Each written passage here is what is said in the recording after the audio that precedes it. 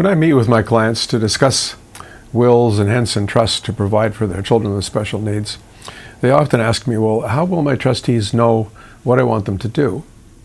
Now, of course, there are arrangements for investments, and they'll need advice with that.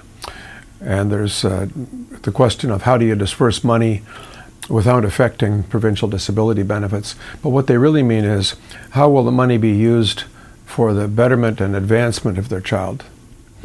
And I explain that what they can do is they can leave a letter of wishes. And the letter can be as simple or as detailed as they wish. We provided very detailed memo to help them to prepare the letter of wishes.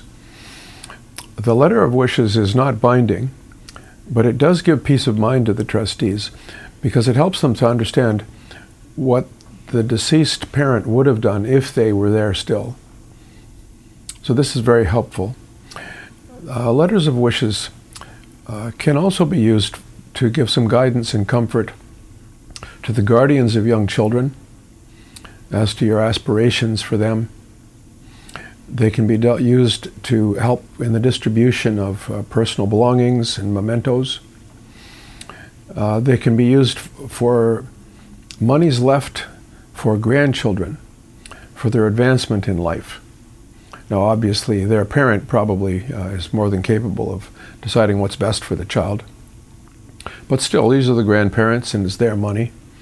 Now, if you want to make these things binding, then of course it has to be put into the will.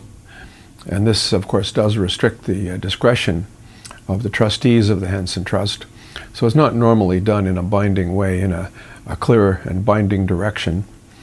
But it is given in writing, and it's something to refer to or to refer others to if there's any doubt or dispute about why the trustee is doing something.